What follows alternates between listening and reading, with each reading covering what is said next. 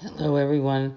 This is Dr. Carol Reese, and I am speaking to you today from my home in Freehold, New Jersey, wondering how everyone is doing after a Hanukkah holiday of 8 days and nights of wonderful celebrations.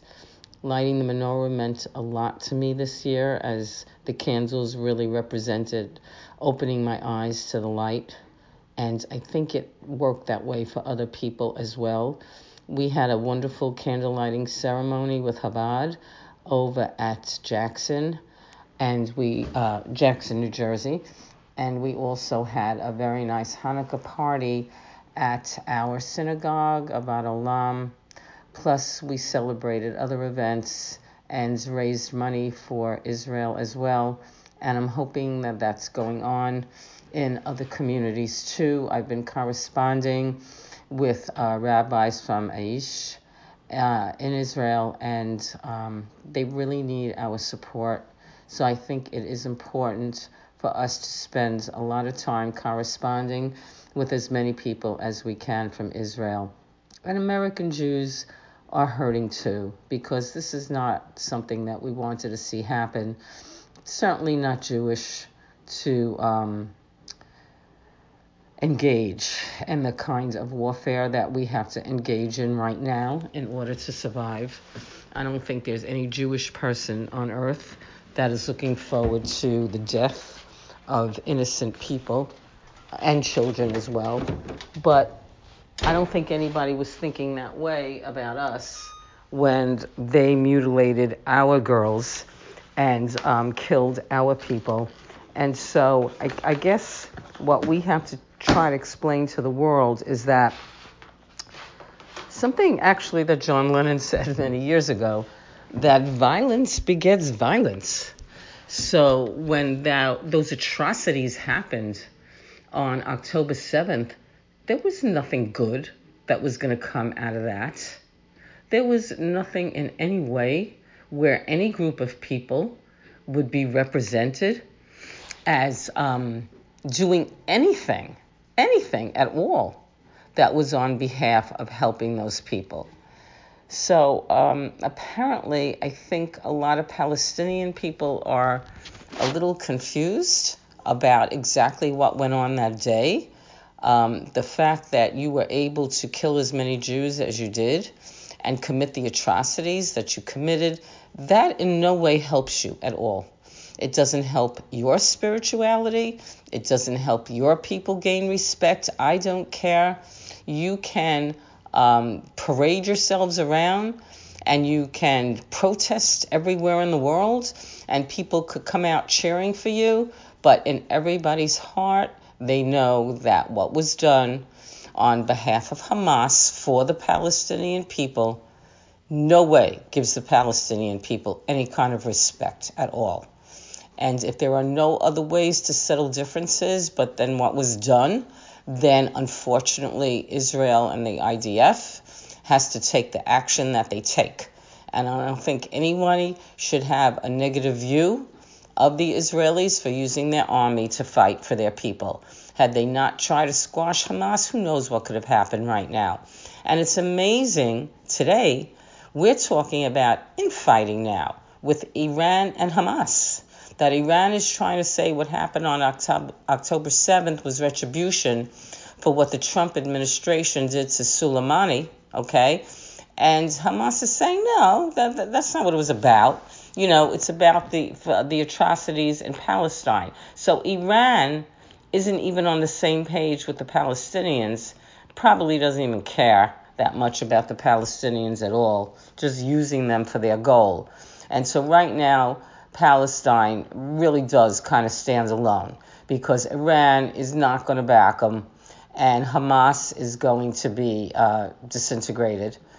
And as far as Hezbollah and the Houthis or any of these other groups, these terrorist groups, they're all going to get dumped because they're not going to be able to beat the United States. Should the United States step up and do what they're supposed to do and stop these attackings of the ships and the vessels that are going through the Red Sea. I mean, that needs to be stopped. Why Biden seems to be afraid to take any action on that. I don't know. He scares me. I did not vote for him, and I would not vote for him or anyone like him with his philosophy or his ideology. But I don't understand why he does not want to represent the United States and the American people and really stand up for the American people. I can't figure him out at all. It's sad. I'm happy that there's a new election coming, and I'm hoping that Jewish people open their eyes and wake up and get to know who their friends really are. But sometimes I'm not even optimistic about that, because these ideologies are creeping into every aspect of everyone's heritage and faith, and really taking over what people and their cultures really have stood for centuries and centuries.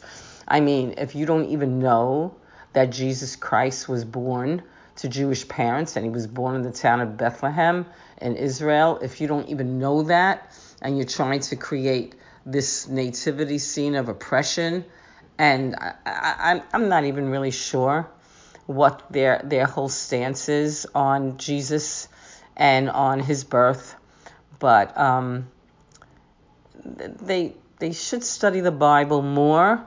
They should review things in the Torah and learn more about the Torah, and so do Jewish people as well. And we need to come to an understanding about whose lands, who should share the lands, and who can work together for peace, because this is not working out for anybody. And I wouldn't want to see this world get destroyed. Not that I would see it, because I'd be destroyed too, but I would not want the world to be destroyed over something that, if you really get down to it, it's not making a lot of sense. So we can't rewrite history. History is what history is. Okay, the Christians have their beliefs, the Jews have their beliefs, and the Muslims, have their view of, who God is and what God wants and what God says. And it doesn't mean that we all are different, because basically we're not. There's only one God, and the way we pray to him might be different, but the outcome is going to be the same, because God's going to want the same thing for everybody. So I take this view that Judaism really needs to go in a new direction right now, because it's actually more important than ever. It has to shine light on the truth. And what happens on October 7th should not be denied. It should not be twisted. There shouldn't be any cheering for it. There shouldn't be people around the world who are using some of their ignorance, in their hatred, or I guess what they feel about Jewish people, that I don't know where it really comes from. But that should not be used to change history. And I think we all need to get together and try to look at what truth is and how we can come to an understanding. And I just don't see that happening with the Biden administration. I'm not going to speak on behalf of Israel, because Israel is at war right now. And I'm not going to speak about Netanyahu and what Israelis should do about Netanyahu, because that's something that Israel has to work out. We have enough problems in America figuring out who's a good leader and who isn't. But I think that President Trump was a very good friend to Israel. I do feel that way. And I know there's a lot of progressives in Israel that don't like him, just as there are progressives in this country that don't like him. And, I could listen to some of your reasonings about him and your feelings about him. But when you get down to the bottom line of it all, President Trump was going in the right direction. And Jerusalem is the capital of Israel. And I think he wanted a two-state solution. But as you know, that's not something that can really happen. But we have to find a way. There has to be a way. And you have to have a leader who's willing to take that path and find that way. And then you need the people behind him. If Netanyahu's still the leader, then you need Netanyahu to work on the side. If President Trump does win the election again, or if someone like him wins the election again, Netanyahu has to work with that person. Excuse me, I'm a little bit under the weather today. But this is what people on both sides of the ocean have to be striving for. Your leaders have to listen to you. And Israel has to listen to its people as well. And its leaders should work with the United States. They can't work with Joe Biden. That's impossible.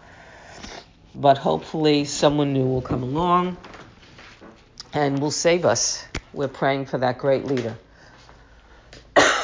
I wish you all a very good week, a very happy new year. If we can be happy, we should try to be regardless, because we know that God is with us and He will help us and He will solve the problems of the world. But we have to pray to Him. We have to stay strong and do as He says. So everyone, Shabbat Shalom. And again, don't forget to write to me.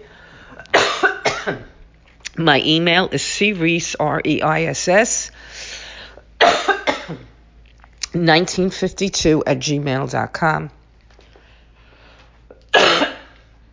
And my phone number, 718-608-5232. Shabbat Shalom.